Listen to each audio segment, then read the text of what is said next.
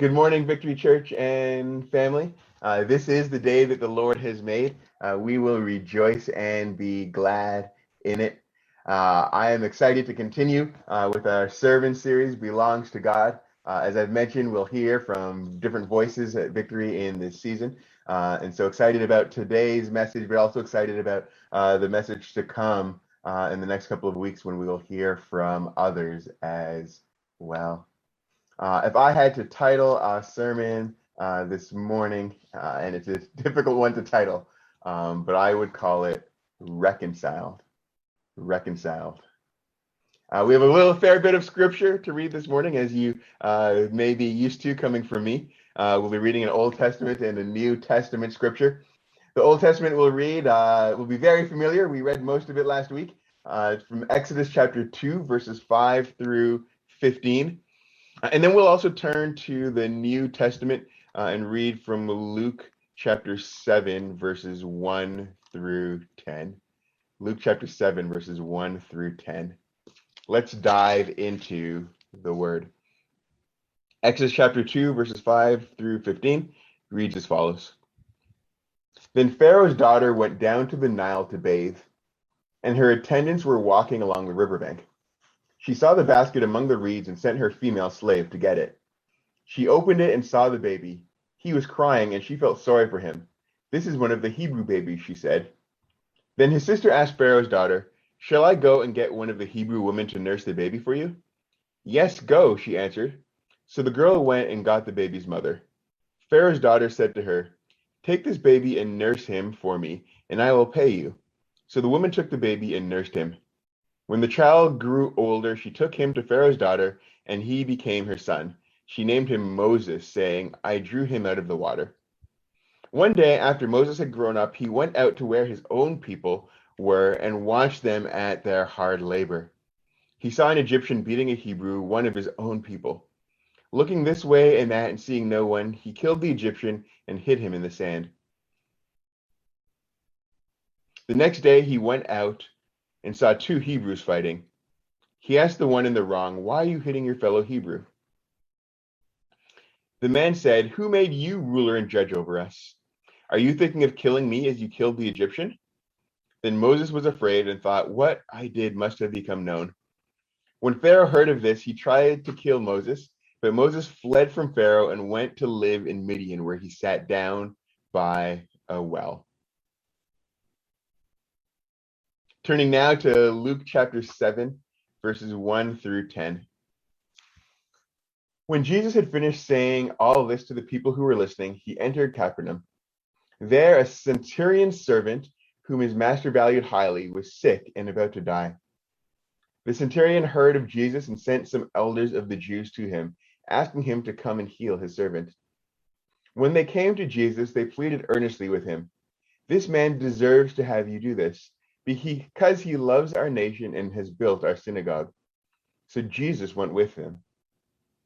He was not far away from the house when the centurion sent friends to him to say to him, Lord, don't trouble yourself, for I do not deserve to have you come under my roof.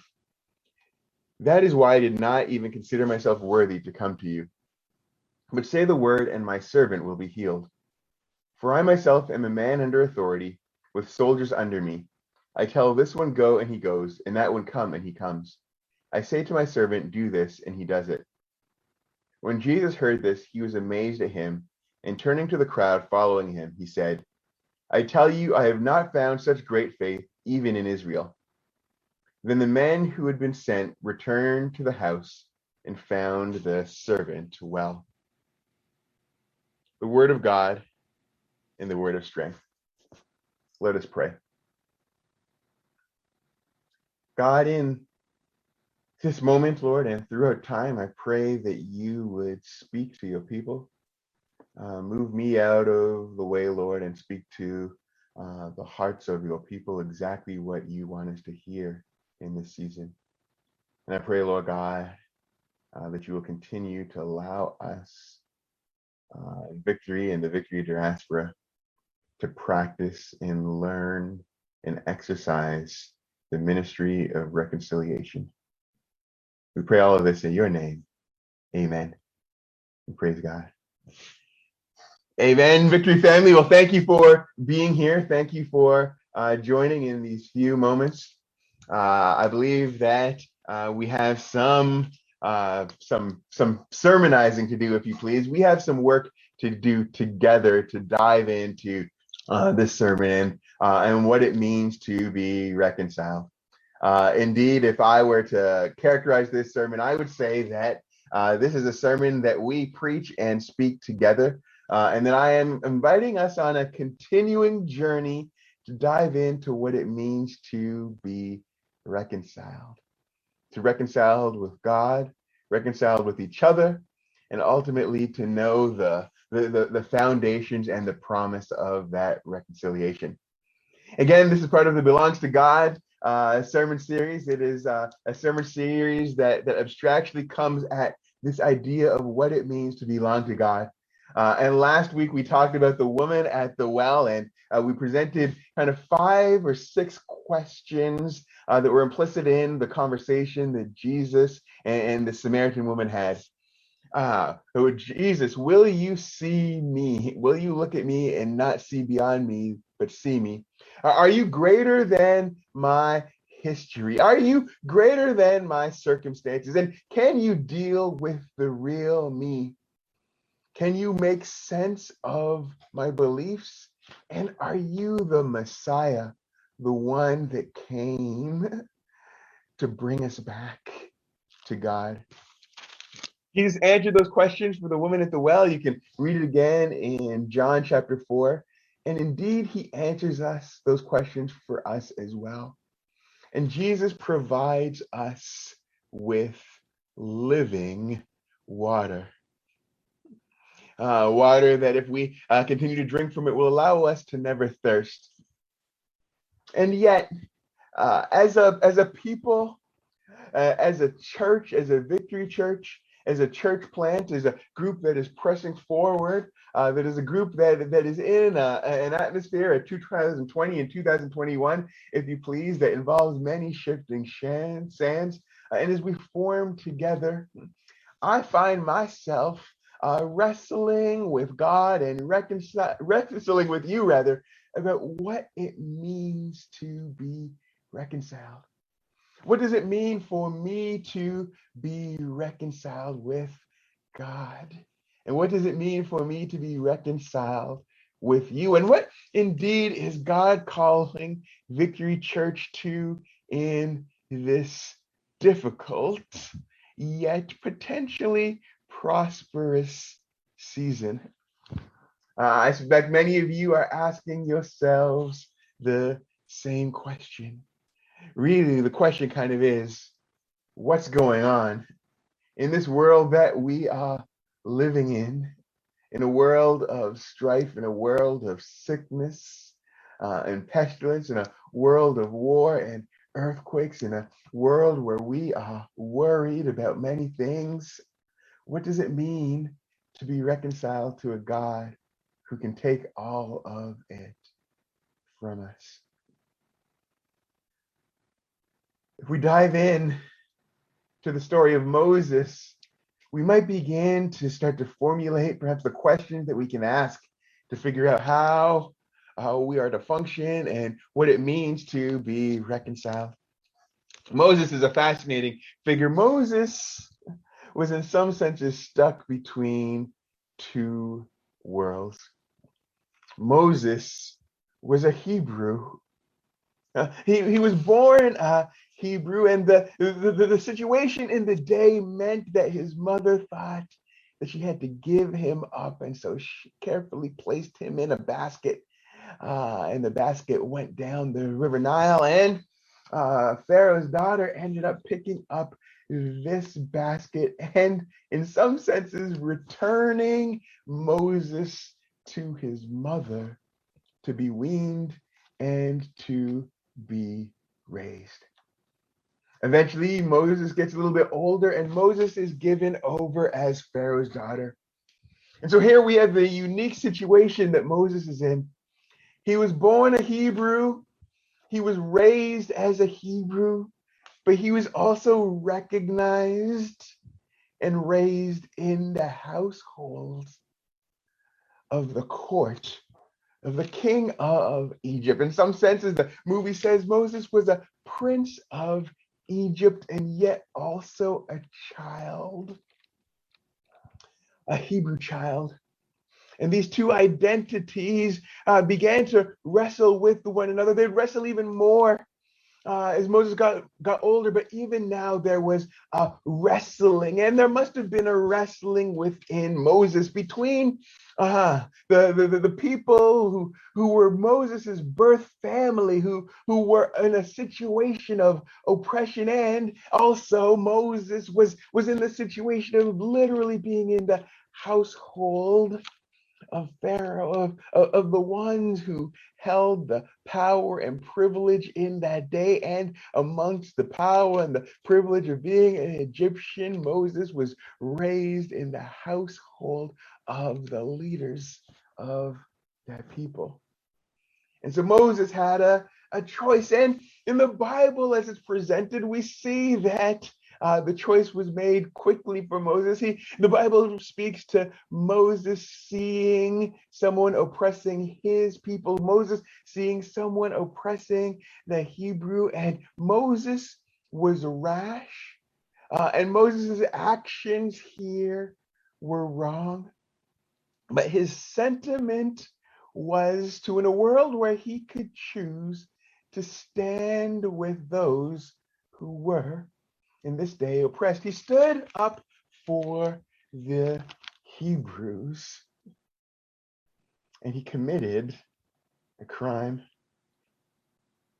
The next day, he saw two Hebrews, animosity against each other, fighting amongst each other, and he turned to them and said, no, what are you doing? This isn't the fight. Why are you fighting against each other? They turned to Moses and said, Moses, are you going to do to us what you did to the Egyptian just the other day? And Moses recognized a couple of important things in that moment. Number one, what he did was known. But number two, his choice to be counted amongst the nation, the fledgling nation of Israel, his choice of being counted amongst the Hebrew did not necessarily mean that others saw him that way. Moses was stuck between two worlds, and his two worlds collided, and Moses fled. He fled all the way from Egypt across the Sinai and fled to Midian, and he sat down, the Bible says, by a well.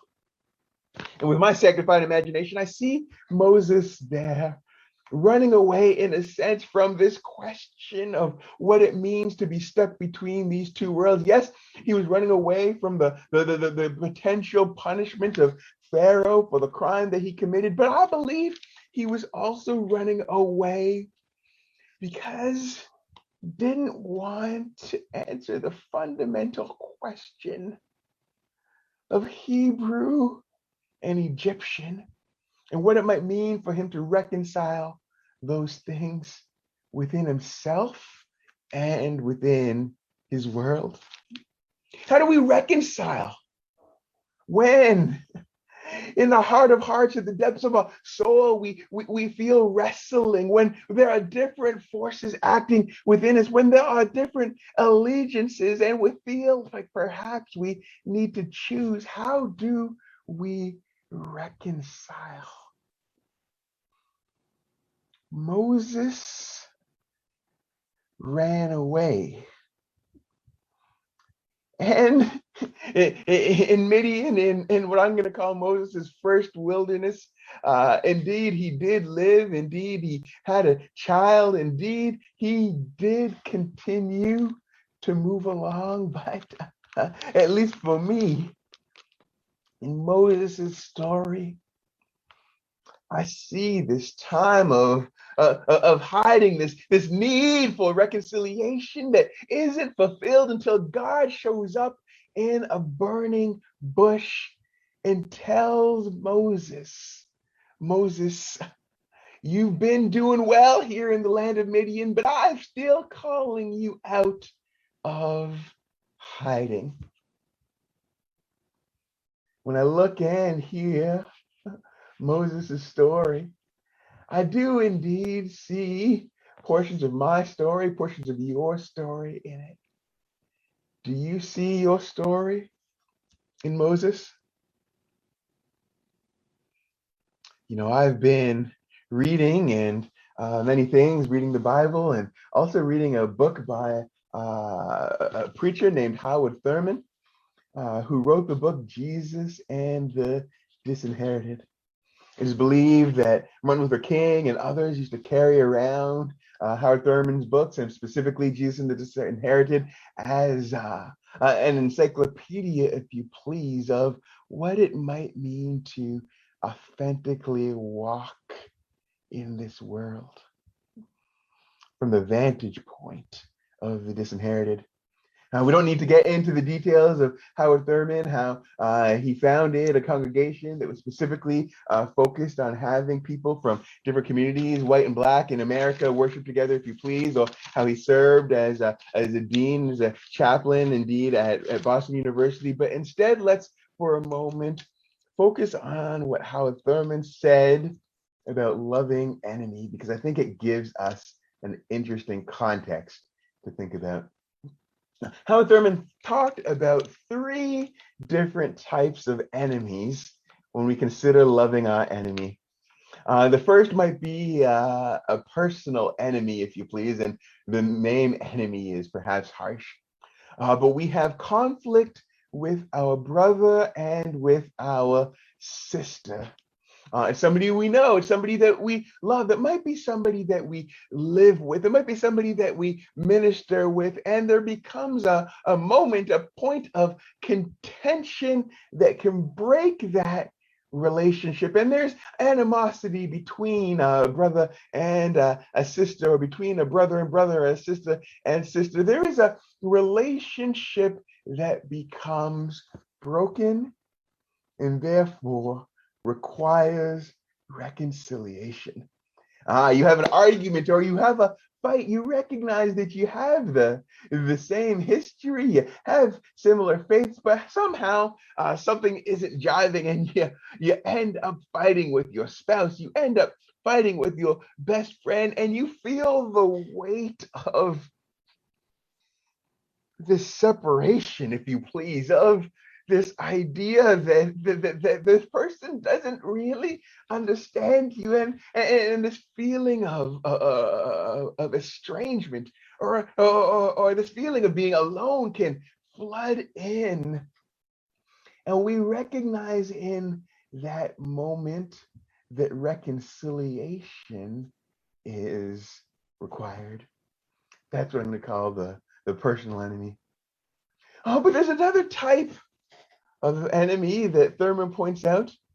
For people who Thurman calls disinherited, this is characterized by people whose activities make it difficult to live without shame and humiliation. They're still related to you. You might not know them personally, but they are part of your community. You might go to church or synagogue with them, and yet there is something about them that separates you from them. The example that Thurman uses, and the best example, is probably the tax collector in Jesus's day. A tax collector who was Jewish, but who is in some senses collecting taxes for Rome, in a situation where the people, the children of Israel, were looking for their political freedom, the freedom to act after a series of being overtaken, of a series of being put in a difficult situation. There were those who were part of the community but seemed to serve forces that were outside of the community, the tax collector, if you please. But so it wasn't a personal enemy, but a situational enemy. And the question is, how does the tax collector and the regular person come together? How is it, if you please, that Jesus called and counted among his disciples the tax collector? There's a need to feel and see reconciliation there, even if it's not personal. And the third category that might be helpful is the representative of Rome. The representative of the down presser, the one through whom oppression is being completely manifest, and what both personal and what Thurman calls political are functioning against you. And there's something about the enemy that is the Roman Empire, if you please, and its representatives thereof, where there is both a personal chasm or separation and what you might call a social political chasm or separation, where I don't want to have anything to do with the representative of Rome. I don't know them, and indeed they represent a force that is materially opposed to my situation. And Thurman, and indeed Jesus, talk about what it means to love in all of these categories. There has to be a moment when the Jew and the Roman in Jesus' time overcome all of the situational baggage that separates them and overcome the personal baggage that separates them and come to a place where they can be reconciled. And that love is only possible between two people, between two spirits that are free of the vestiges of oppressor and oppression that hold them back from entering into true relationship. It's only possible when they overcome their estrangement and come to a place where they can be reconciled. And beloved, that can only happen in God. The truth of the matter is that when we are honest with ourselves, we recognize the ways in which we are both Jew and Roman. We recognize in ourselves the vestiges of estrangement from our God and from our brother and sister that are rooted in our birthright, that are rooted in our history, that are rooted in our quirkiness, that are rooted in our present circumstances, that are rooted in the way that we were taught to believe. And if we're honest, we ask the same questions that the woman by the well did, and ultimately we come to the point where we see a Messiah, thank you, Lord, that can overcome all of that. I submit to you this morning that just might be what our centurion was overcoming this morning as he sought a healing for his servant. The centurion, one who was in, I'll call it middle management in the army of Rome, who had people that worked for him and had people above him, but was in a very real sense the representative of Roman power and Roman oppression in the midst of an Israel and a people that yearned from the depths of their soul for the Messiah to come and bring about the consolation or the freedom of Israel. A people perhaps like all of us who are yearning beyond the vestiges of our circumstances to be free, a people that are tired of being put upon, a people that are tired of what's going on, of people who are tired of circumstance and can see in the centurion's very uniform, can see in the centurion's very walk and talk the ways in which we need a Messiah. And the centurion recognizes in the midst of all this that he has a servant that he loves, though he might be separated from, and that he needs something for his servant. And so what does he do? He says, I need to go to a man from Galilee who I know can make a difference. Now, the centurion in the version that Luke shares doesn't go on his own. He sends the Jewish elders to see Jesus. This centurion had to approach the Jewish elders with a need. The centurion, who in some senses had power over the Jewish elders, but in other senses had absolutely no spiritual power over the Jewish elders, recognized that he needed to put aside the vestiges of his past that said you are categorically different, and needed to approach the Jewish elders. And he did. He said, I have a need that goes beyond my centurionness, my Romanness, if you please. And I need Jesus to answer this need. And the Jewish elders go to Jesus and they appeal to Jesus and they vouch for the centurion. He loves our people. He built the synagogue. The centurion is in very real ways acting within his position to help the children of Israel.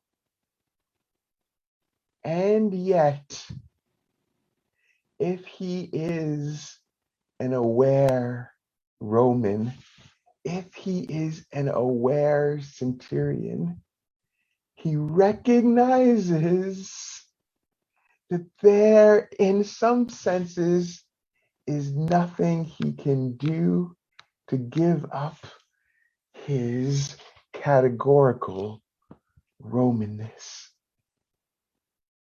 And so if he is Roman, how can he reconcile in this moment for his servant?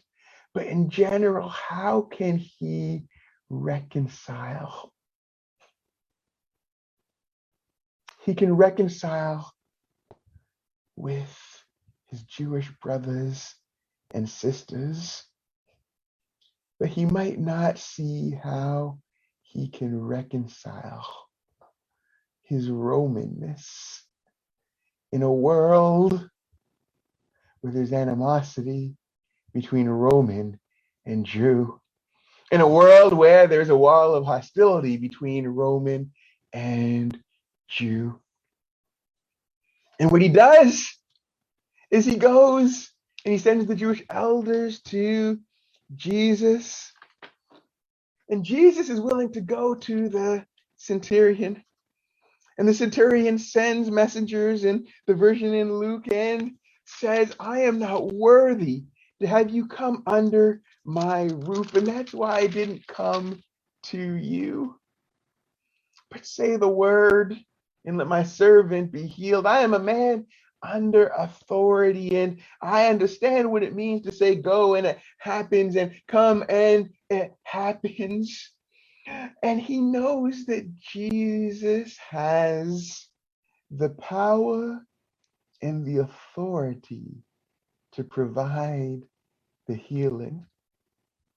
But I want to submit to you more than that this morning, and this is a conjecture, but I want you to consider for a moment the possibility that the centurion also recognizes that Jesus has the power to reconcile.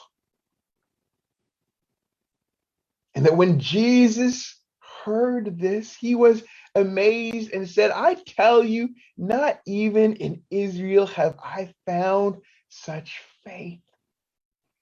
The Messiah, the one who came for many people's minds and imagination to somehow overthrow the vestiges of Roman rule and proclaim again the kingdom of Israel and all of its glory and power under David and Solomon, that one who came to the lost sheep of the tribe of Israel, that one who was the Messiah, declares that he hasn't seen such faith in all of Israel, that the greatest faith that he has seen is in the centurion.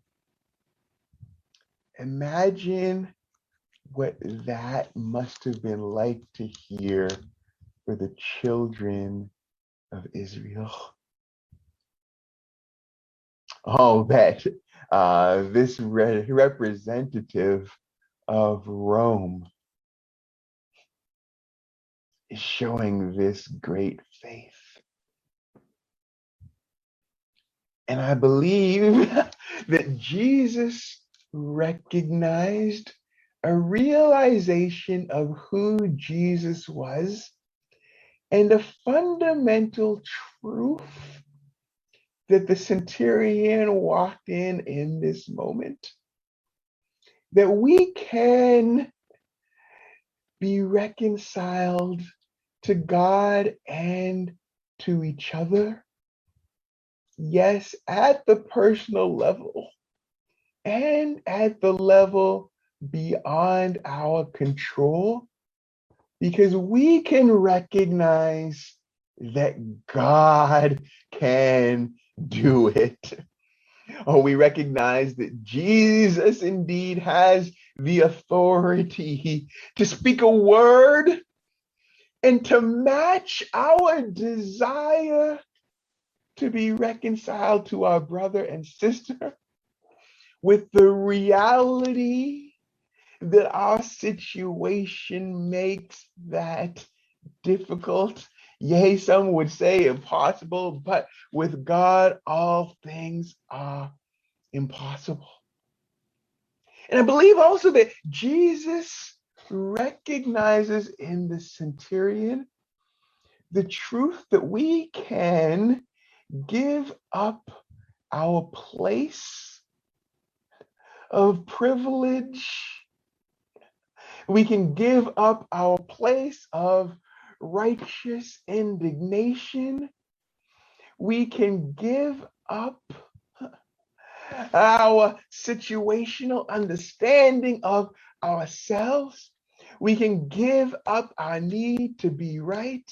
We can give all of this up to love our neighbor and to be reconciled to our neighbor. Indeed, Jesus Christ was sent in this very mindset. Paul puts it this way in Philippians 2, verses 5 through 11. In your relationships with one another, have the same mindset as Christ Jesus, who being in very nature God, did not consider equality with God something to be used to his own advantage.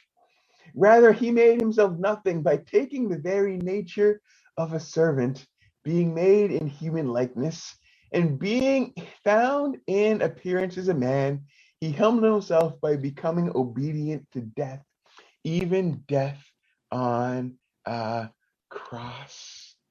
And therefore God exalted him to the highest place and gave him the name that is above every name, that at the name of Jesus every knee should bow in heaven and on earth and under the earth, and every tongue acknowledge that Jesus Christ is Lord, to the glory of God our Father.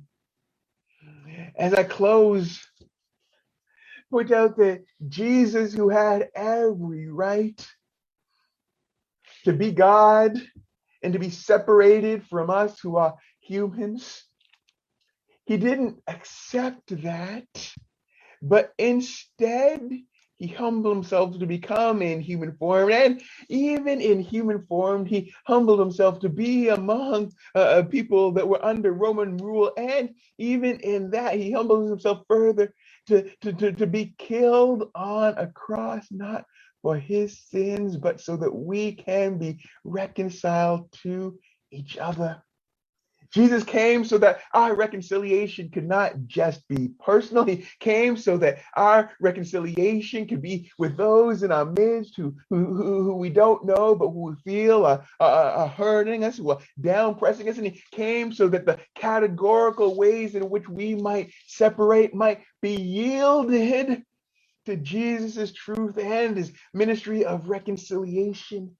And in Jesus, and perhaps in the centurion, and indeed in Moses, we see an important capacity, a capacity to be in a situation, to be in history, to recognize exactly where we are and the vestiges of our reality and our history that seem to try and to define us, and to say, no, no, no, no, I am not defined by my circumstance. I'm not defined by my oppression or by my oppressor, but instead I am defined by Jesus Christ, who has granted us the ministry of reconciliation. I am defined by the fact that I can seek after God. And yes, it is difficult, but I can see the historical vestiges that might bind me, and I can, like Jesus Christ, choose to walk and have my being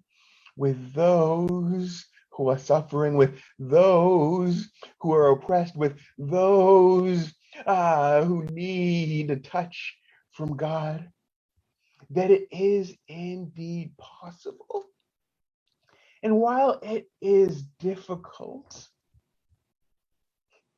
to go to the place where you see someone as your brother and sister, yet your history tells you and tells them to see it differently.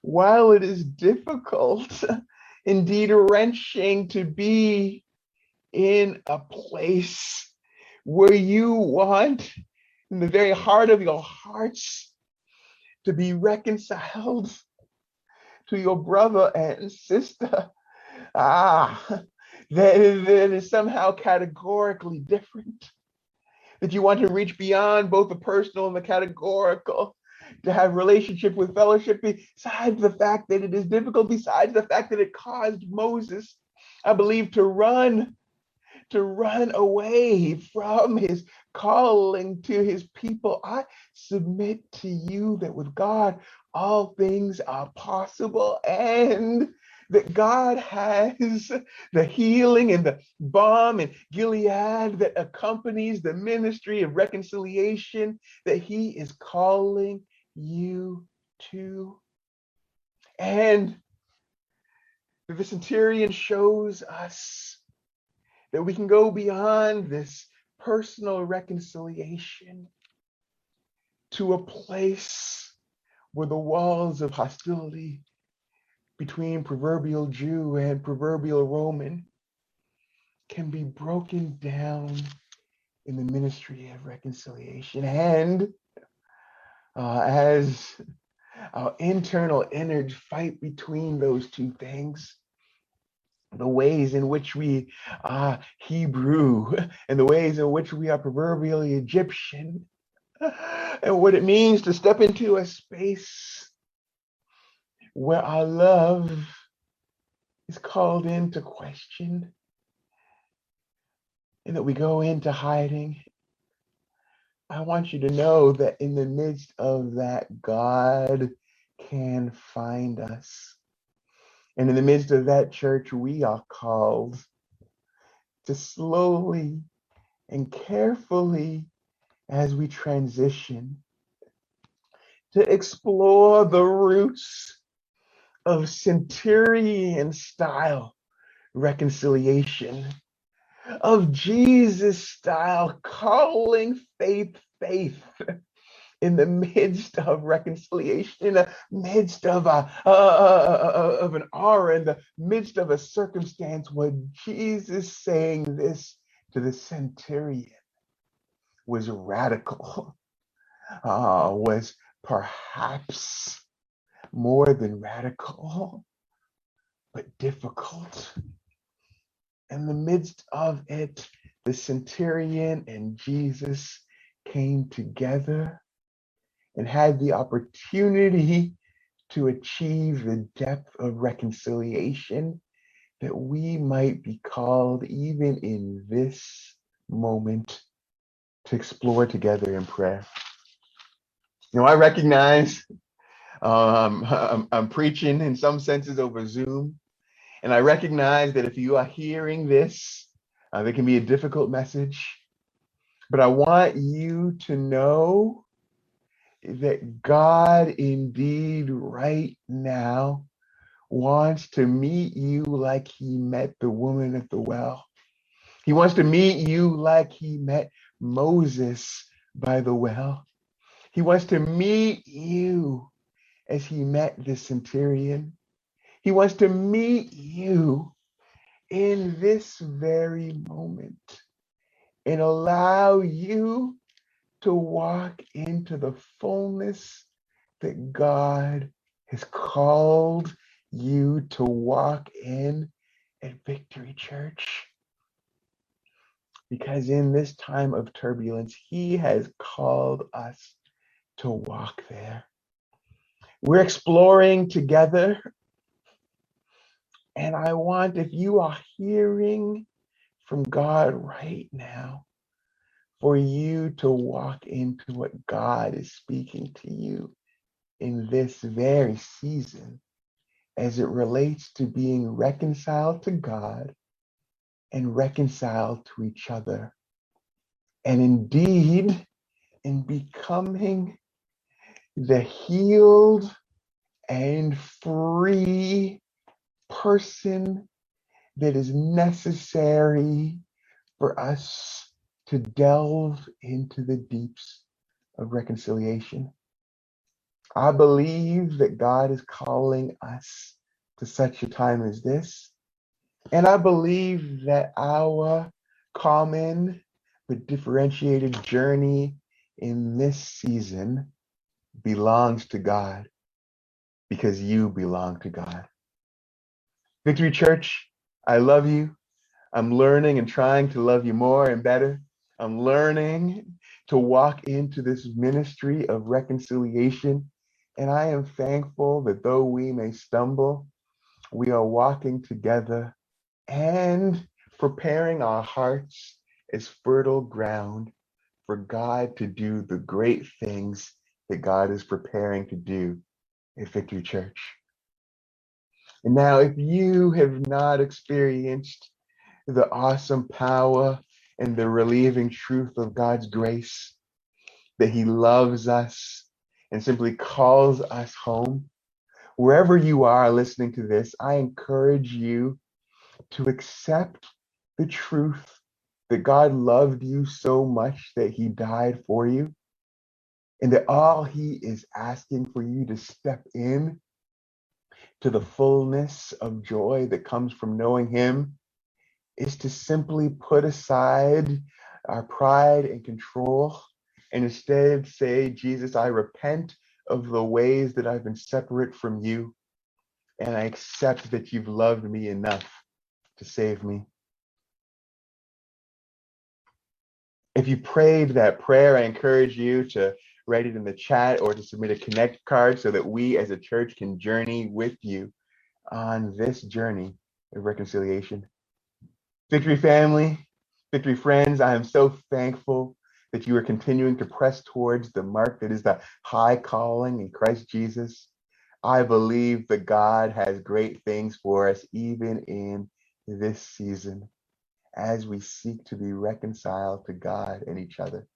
And I'm so excited about what God is doing in our midst. Continue to pray and to press into God. Church, He has awesome things for us. Thank you, and God bless you.